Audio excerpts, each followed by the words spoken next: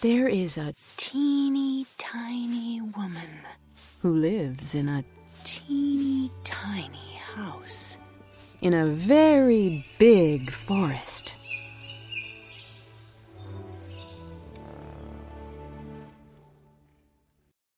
About this time every year, when the weather grows cool, the teeny tiny woman has a problem that is not so teeny tiny.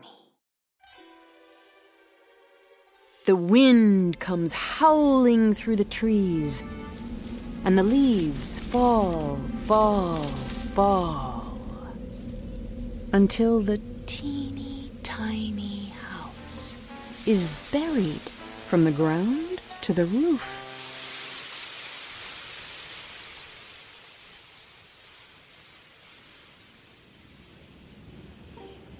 Inside, the teeny tiny house is dark as midnight. It is, to be sure, a teeny tiny bit scary. Oh, who will save me? Cries the teeny tiny woman in her teeny tiny voice. No one hears her. She tries a teeny tiny bit louder.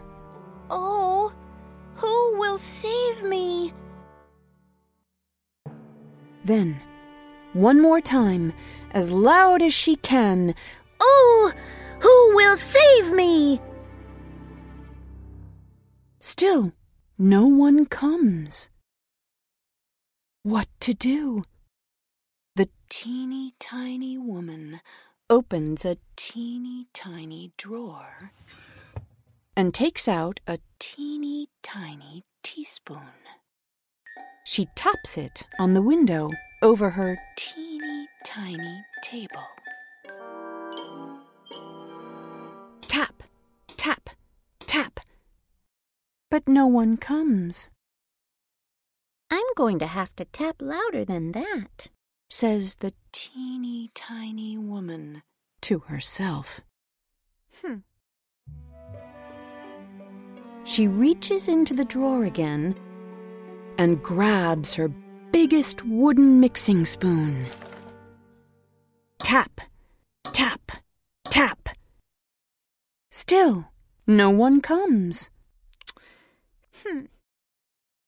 How can she make more noise?